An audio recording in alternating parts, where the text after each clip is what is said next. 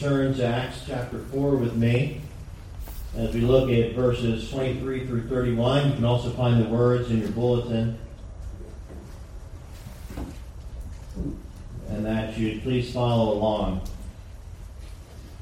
Beginning in verse 23 of chapter 4.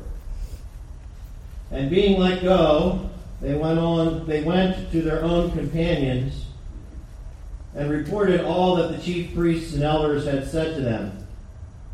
So when they heard that, they raised their voice to God with one accord and said, Lord, you are God, who made heaven and earth and the sea and all that is in them, who by the mouth of your servant David have said, why did the nations rage and the people plot vain things? The kings of the earth took their stand, and the rulers were gathered together against the Lord and against his Christ. For truly against your holy servant Jesus, whom you anointed, both Herod and Pontius Pilate, with the Gentiles and the people of Israel were gathered together to do whatever your hand and your purpose determined before to be done. Now, Lord, look on their threats, and grant to your servants that with all boldness they may speak your word, by stretching out your hand to heal, and that signs and wonders may be done through the name of your holy servant Jesus. And when they had prayed, the place where they were assembled together was shaken, and they were all filled with the Holy Spirit, and they spoke the word of God with boldness. Please pray with me.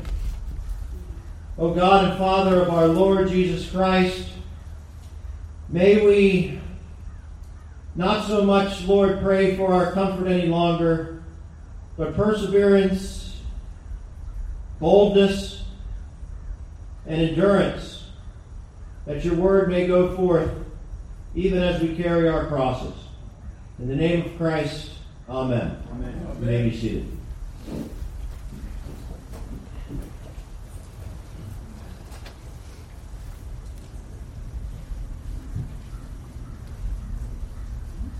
Jamie, can you hear me back there okay? Good. And I can hear you. That's great. Now, in the past weeks, a few weeks ago, we reflected on the prayers of the church.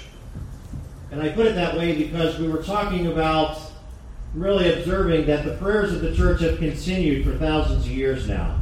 We have just joined the choir, so to speak. We're praying the same thing that has been prayed from the beginning. Now, when we looked at the community in Acts, there were certain things that were highlighted. We learned that the church was steadfastly devoted to prayer. And in certain seasons of life, what that would mean is that you would pray nonstop. Have you ever been in a season like that? Where there's nothing to do but to pray. You usually don't eat very much. You really don't get off your knees very much. We just pray. And that can be what it means for us to have a steadfast devotion to prayer. But it can also mean, as we're in more of an ordinary season, that we are steadfastly devoted to the same things all the time.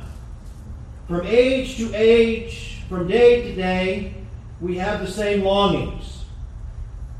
Well, that's the first thing that we learned from the scriptures in Acts. But there was another thing also mentioned about prayer, and that is that our prayers should be shaped by the scriptures themselves, and especially the Psalms. In fact, if you remember, we skipped to the passage we're at this morning. Earlier in the sermon series, we skipped to see how does the early church pray. And perhaps to your surprise, we saw that they prayed in accordance with the scriptures. There was actually a form of prayer. Here we see that it is Psalm 2. Psalm 2. And they use that psalm to understand themselves, to understand the nature of the kingdom, to understand the future of the kingdom. And we are to do the same. Psalm 2 rings throughout the ages and down the halls of time. It is our psalm as much as it was theirs. And therefore the church is unified in steadfast devotion, longing for the kingdom to come, the church is unified in having their prayers formed by Scriptures, and this will happen in every generation till the Lord come. And then it will just continue. This morning, I want us to see another observation on what it means for us to be a church that prays.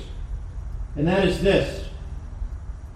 We must realize that our prayers are a plea to God in His court, that He would rise and that He would act. You can see this by comparing verses 23 and 24 of our passage. Take a look at that with me. And just keep in mind the sermon from 2 weeks ago where Peter and John were before the Sanhedrin, another court. And so we'll take a look at 23. And being let go, they went on their way, and being let go, they went to their own companions and reported all that the chief priests and elders had said to them. So when they heard that, they raised their voice to God with one accord, and then you see what they said to Him. What's going on here is a contrast and a comparison. The chief priests and the elders had formed a court. They consolidated their power, and as Psalm 2 says, they took their stand against the Lord and against His Christ, forbidding them to preach in the name of Jesus. What these early disciples are doing in prayer is saying, okay, we hear what your court is saying. We have decided we will go to a higher court and appeal what you have said. What these early disciples are doing then are going to a higher court. The lower court forbade them to preach. The disciples appeal not to the Sanhedrin, no longer to Pontius Pilate, not to Herod, to no governor, but to the higher court of heaven. And brothers and sisters, this is the way the church has always prayed, because the courts of earth can become severely corrupt. The Christian turns his eyes to heaven corporately to another court. And that is what we especially see in the book of Psalms, which is why they're so excellent for forming our prayers. The psalmist cries out in the morning, he cries at noon, and he cries at night to the courts and the council of heaven. He lays his case and plea and says, please hear me. There are even psalms that talk about him showing up early before the judge is even on his throne, waiting for him to become settled, and he immediately brings his word. I would encourage you on your own time, for example, to take a look at Psalm 7. Here it is in the form of music for our own rhyming ear in English. Here's part of it. Hear the court. Come back to rule over them from on high. The Lord will judge as the nations draw nigh. My cause or plea is right. Lord, O vindicate me. Judge me as you my integrity see. You see how he's created a situation where there is a defendant and there are those who are to be prosecuted. There's a court case before us. Oh, let the evil of wicked men cease, and all the righteous established in peace. Two sides in the court case. God, who is righteous, examines and He finds all of the depths of men's hearts and their minds. The ultimate judge. Or more simply put, by Christ Himself, your kingdom come, your will be done on earth as it is in heaven. And He's pleading there to that court where the decrees are made and then executed from that sacred space. So whether we are shaped by the Psalms or we are shaped by the Lord's Prayer, we as the church appeal to a higher court to overturn and stop when rulers take counsel against the Lord and against His anointed. And God in His providence rises and hears our prayers and it is how the church and the gospel message continue from generation. His word will go out, and it cannot be stopped. It is like a running lion, and nothing can get in its way.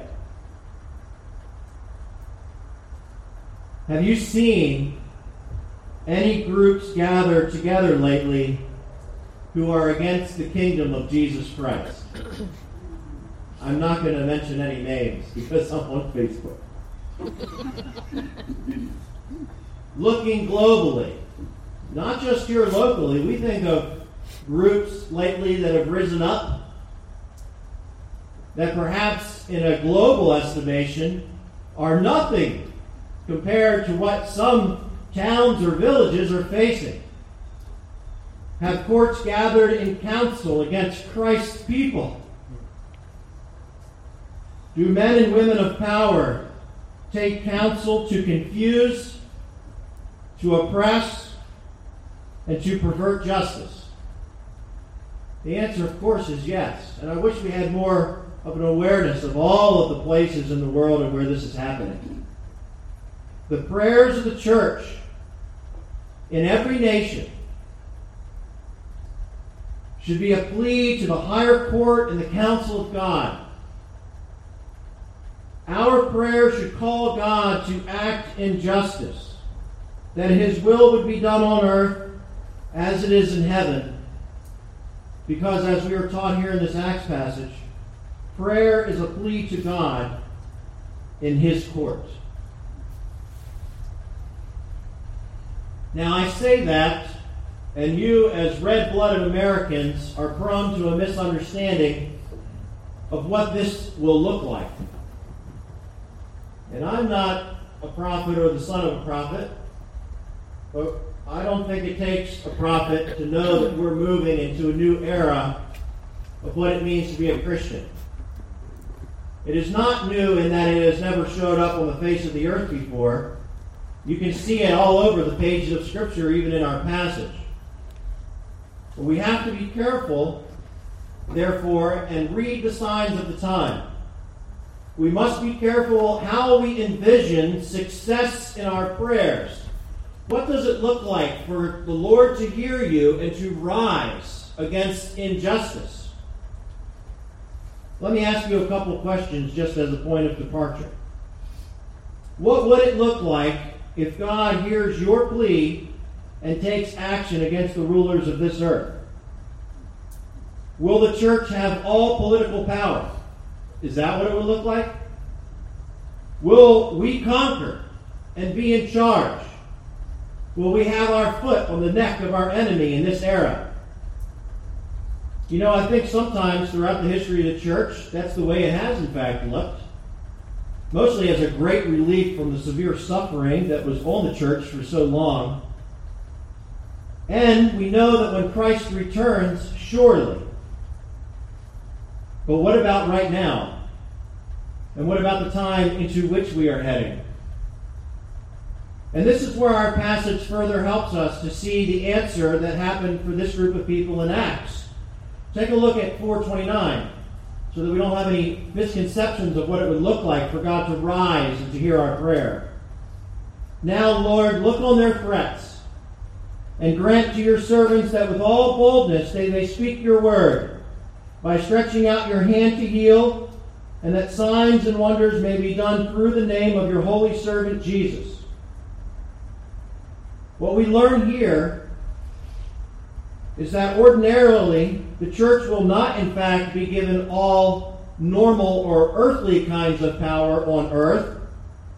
They will not be in an earthly conquering position with all comfort and strength, but rather they will instead have boldness in the face of other powers, even to the point of their own death, and it will still be victorious. It will be through your deaths and the carrying of your cross that the kingdom of Christ will advance. It will not look like you setting up a political regime.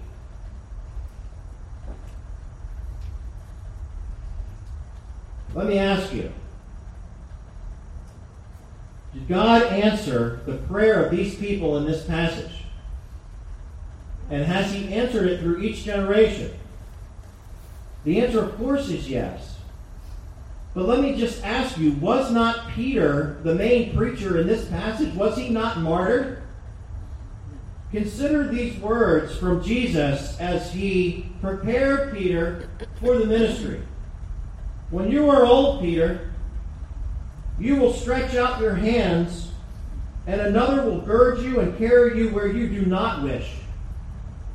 This Jesus spoke, signifying by what death Peter would glorify God. And when he had spoken this, he said to him, "Follow me." You will be in a position where you will give up your life that your enemy may be reconciled to God. Or consider the Apostle Paul. Was not the prayer in Acts answered by God? Did not God rise up in his throne and decree and so execute that through his servant Paul the prayer would be answered? And now listen to Paul. 5 times the Jewish leaders gave me 39 lashes. 3, 40 minus 1. 3 times I was beaten with rods. Once I was stoned. 3 times I was shipwrecked. I've worked hard and long, enduring many sleepless nights. I have been hungry and thirsty, and have often gone without food. I have shivered in the cold, without enough clothing to keep me warm. Does that sound like victory in your American ears? Because if you know the whole story, it should. It is the perfect picture of the advance of the kingdom of God through Christ and his servants as they look like him, even in his crucifixion. We will continue and be honored to extend the sufferings of Christ himself. At the end of days, be assured, when the Lord returns on that day, all enemies will be subdued completely. That is the great and the ultimate hope of all of our pleas to God's throne. It is what will allow you to persevere when you are bleeding and in pain. But in the meantime, God hears our pleas. He does. He has heard each one of your prayers. He hears your pain as you murmur in your reclining chair while watching the news. He is aware of it. He hears the cry of Christian business owners. He hears those who are stripped from their families, taken from their homes, daughters taken from them, and perverse acts performed. He hears it all. And when he rises, you know what he does in this era amongst the church is he gives us boldness and courage to advance in his kingdom by continuing to be the church in our churchly existence and proclaiming peace with God through Jesus Christ, even in our suffering. The picture of the church is this. It is Christ on the cross saying, "Father, forgive them, for they know not what they do." And the picture of the church is this. It is the resurrection of Christ, the one who still showed his pierced hands to his disciples. Brothers and sisters, when you are seeking God's kingdom work and begging him to act in your troubles, you are begging him to take the obstacles and the pain away, I'm here to tell you that you have moved into an era where he will not always take the pain away. God will not always take away the suffering. That is the harsh reality of our lives. And I would ask that instead of turning to all kinds of medication or to booze or whatever it is, that we would encourage each other to turn to fellowship and to worship and to prayer, non-stop prayer. That we would be able to persevere for Christ's sake. and for the sake of our enemy being reconciled to God. When we pray and we lift up our pain to Christ, you may be surprised that this is in fact his answer from 2 Corinthians 12:9. My grace is sufficient for you, for my strength is made perfect when you are weak. That is tough. We love that verse for our refrigerators. But oh, can we live it? Of course we can, because Christ preserves us. He will hold us fast. I was singing that song with you, and I kept thinking, how many times will this song repeat that line? It just kept going over and over again. I thought, well, it's most appropriate because it's the thing I continually forget. The thing that keeps dropping out of my heart and my mind is that I can trust him. That he'll carry me through. That over and over again it will be like a kind of denial like Peter, and then a restoration in different ways. My grace is sufficient for you. My strength is made perfect in your weakness. That's going to be tough for us to learn. But it's here. Severn Run. How is your prayer life? Do you pray like this? Do you pray with steadfast devotion? Are your prayers formed by scriptures like the Psalms or like this Acts passage that anticipates harsh realities in life? Do you appeal and plead to God's higher courts while at the same time and in the other hand embracing the suffering that comes along with this era? When you do cry out to heaven, do you ask for no suffering and pain and terror and fear now? Those can be good prayers, but those are prayers of hope for a future. We must at this point take the example of the early church, and while keeping that hope in mind, and like Brad said, not becoming sadists, we must pray for boldness, so that when God does decide to rise and to execute his decree, to bring his will on earth as it is in heaven, that you will in fact have the courage to carry out that will, even if it means your very life.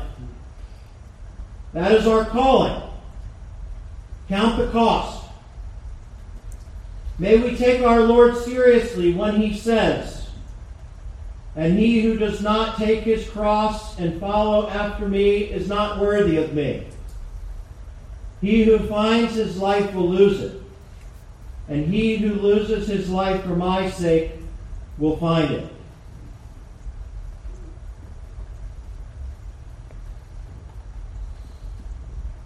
I think this should be something like your prayer.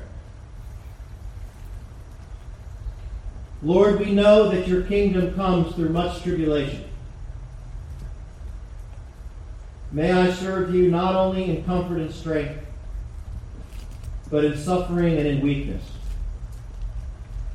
Oh my God, give me boldness. Amen. Let's pray again. Please join me.